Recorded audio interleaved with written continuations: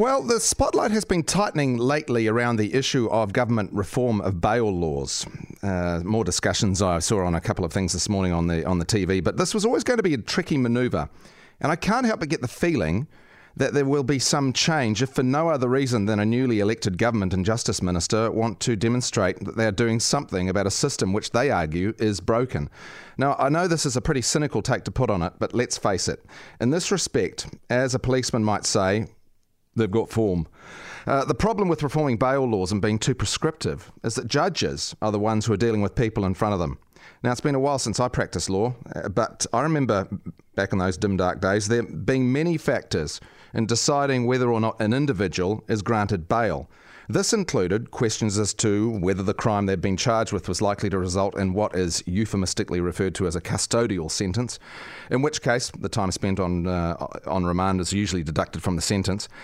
Other reasons were the likelihood of them absconding, the failure to turn up at previous court appearances, usually persistent failures to turn up, the seriousness of the offence, whether violence was a factor, the protection of witnesses, and the criminal record of the accused. But in the end, the decision and the jurisdiction rests with the judge. As soon as politicians start meddling with this process, one gets the feeling that they are looking at tying hands and forcing judges to grant bail to offenders against their better judgment. Let's not forget the judge has all the available and relevant information about each individual accused, which often includes the basis of the prosecution against them as well. I'm not sure that we should really be taking too many steps to tie the hands of the judiciary, with the result that they can't deal with the offender who's in front of them. So we hear all the time talk about the system, it's broken.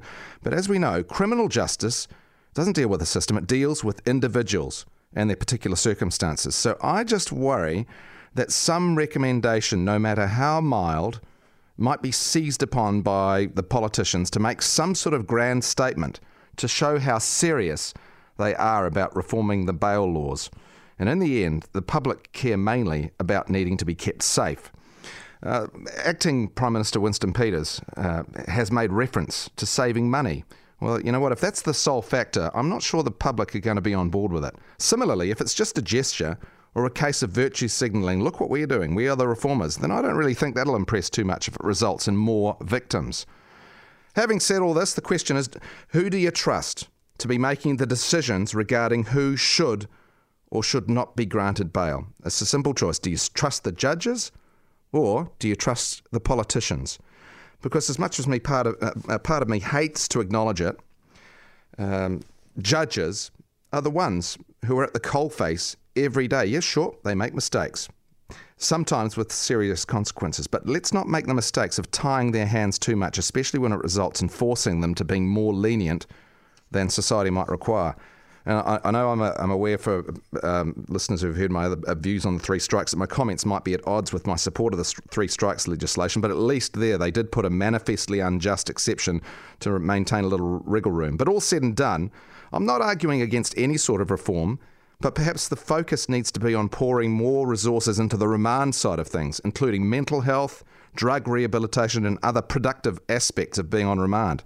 Because as many suggest, that is the worst place to be in our justice system. And make no mistake, it'll require significant investment of taxpayer money. But for this taxpayer, I'm okay with that.